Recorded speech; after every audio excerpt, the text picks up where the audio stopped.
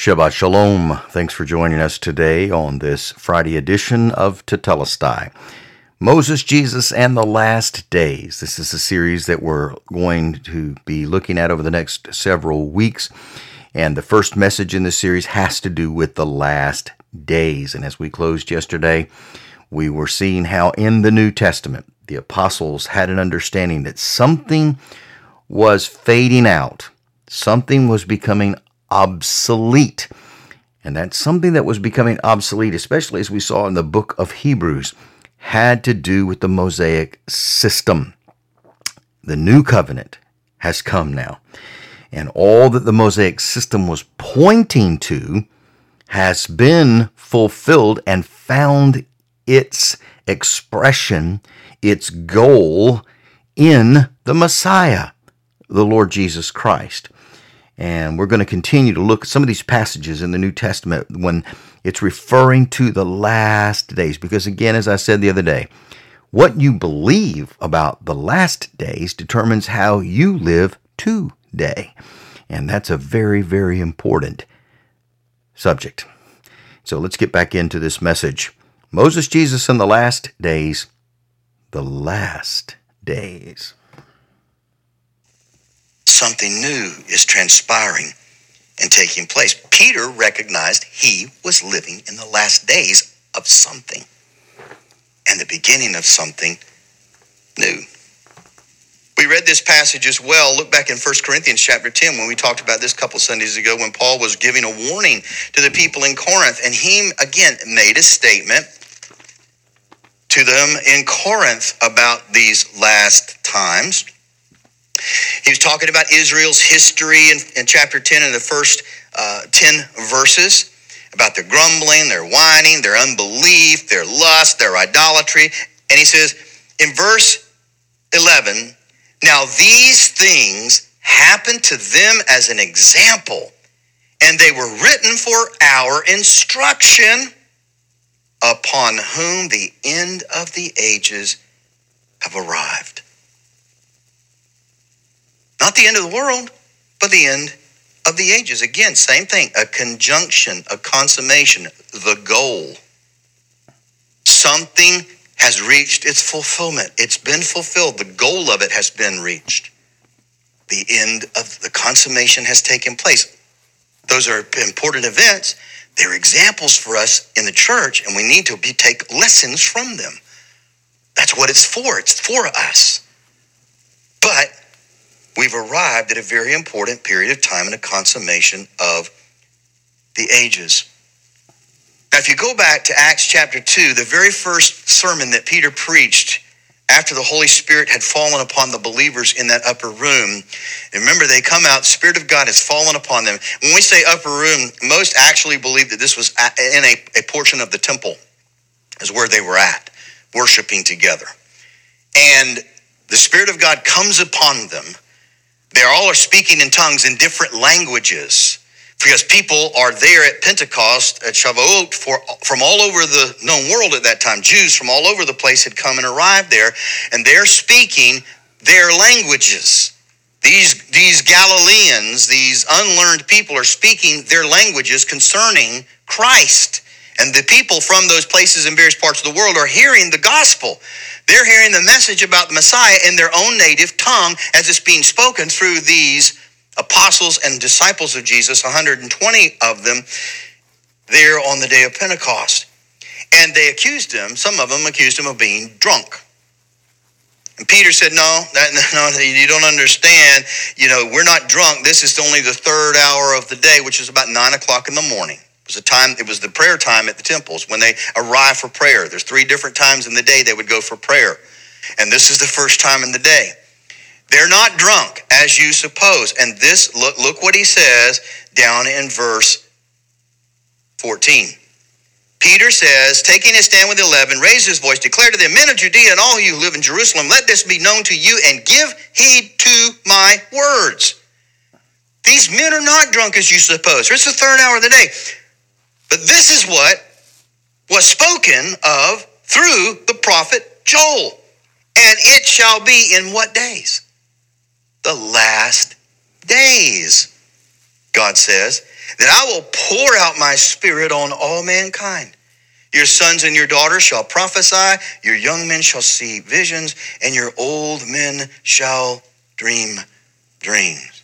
Peter's saying this is what Joel talked about happening in the last days, not the end of the world. Again, there are a lot of people who read this here, and because of their understanding of the last days being the end of the world, they talk about there's going to be a great revival before the Jesus comes back because Joel talked about it. Peter didn't say that. Peter said that revivals, that awakening took place, that was taking place then. Now there may be, but you can't base that off of this. Peter's saying the last days of what? The last days of this system that we have been under, that God had us under for a purpose, that served a purpose that was good, perfect, and holy, as Paul says it is, the law and the prophets, all of that. It was pointing to something. It was, and in that, underneath all of that, was Jesus. And because of what he's done now, Holy Spirit has been poured out, not just on the Jews, but the Spirit of God is now poured out on all flesh, on all mankind, for all mankind to be able to come and to know the Lord, because that's what the new covenant was established for. To bring in humanity into a relationship with God, into a union with him. Peter says this is the last days. Isaiah the prophet made an interesting prophecy concerning the last days. Look, if you will, in Isaiah chapter 2. And you'll notice some statements he makes about the last days. Isaiah chapter 2, verse 1. The word which Isaiah, the son of Amoz, beheld concerning Judah and Jerusalem. Now it will be that in the last days, the mountain of the house of Yahweh, the Lord, will be established as the head of the mountains, and it will be lifted above the hills, and all the nations will stream into it. And many peoples will come and say, come, let us go to the mountain of the Lord. Let us go to the house of the God of Jacob, that he may instruct us from his ways, that we may walk in his paths. For from Zion, the law, the word, the teaching literally will go forth, and the word of Yahweh from Jerusalem. Then he makes a statement concerning the last days about judgment. See, sometimes in one or two verses, you can have the whole of history from beginning to end talked about. When Isaiah talks about the mountain of the Lord here, notice he doesn't say the temple of the Lord, even though that's where the temple was built. The temple was destroyed, wasn't it? So what mountain then? Paul, the writer of Hebrews even says, you didn't come to Mount Zion, you've come to a different mountain. Or you didn't come to Sinai, you've come to a different mountain. You have come to Zion. And he's talking to believers in Hebrews chapter 12. The mountain of the Lord, he says, is going to be exalted. The mountain of the Lord literally means the house of the Lord, which is what right now? The body of Christ, the church. It will be lifted up. It will be chief. It will exceed. That means it's bigger and more important than anything else on any other hilltop, temple. Haggai even says that the glory of the latter house, the last house of the Lord, which is his temple, the body of Christ, will be greater than the former one, the earthly physical temple. That this temple will be greater than the former one. He says that this, also Isaiah says that this house, this mountain of the Lord, it will be established, meaning it is going to be forever. God's dwelling place. Look, folks, God does not need a building to live in. Never has. And he ain't waiting for a temple to be built over in Israel right now before he makes any decisions about his return. He's already got his temple made of living stones. You and me. His people, Jew and Gentile. He dwells in us now. We are his temple. We are his temple.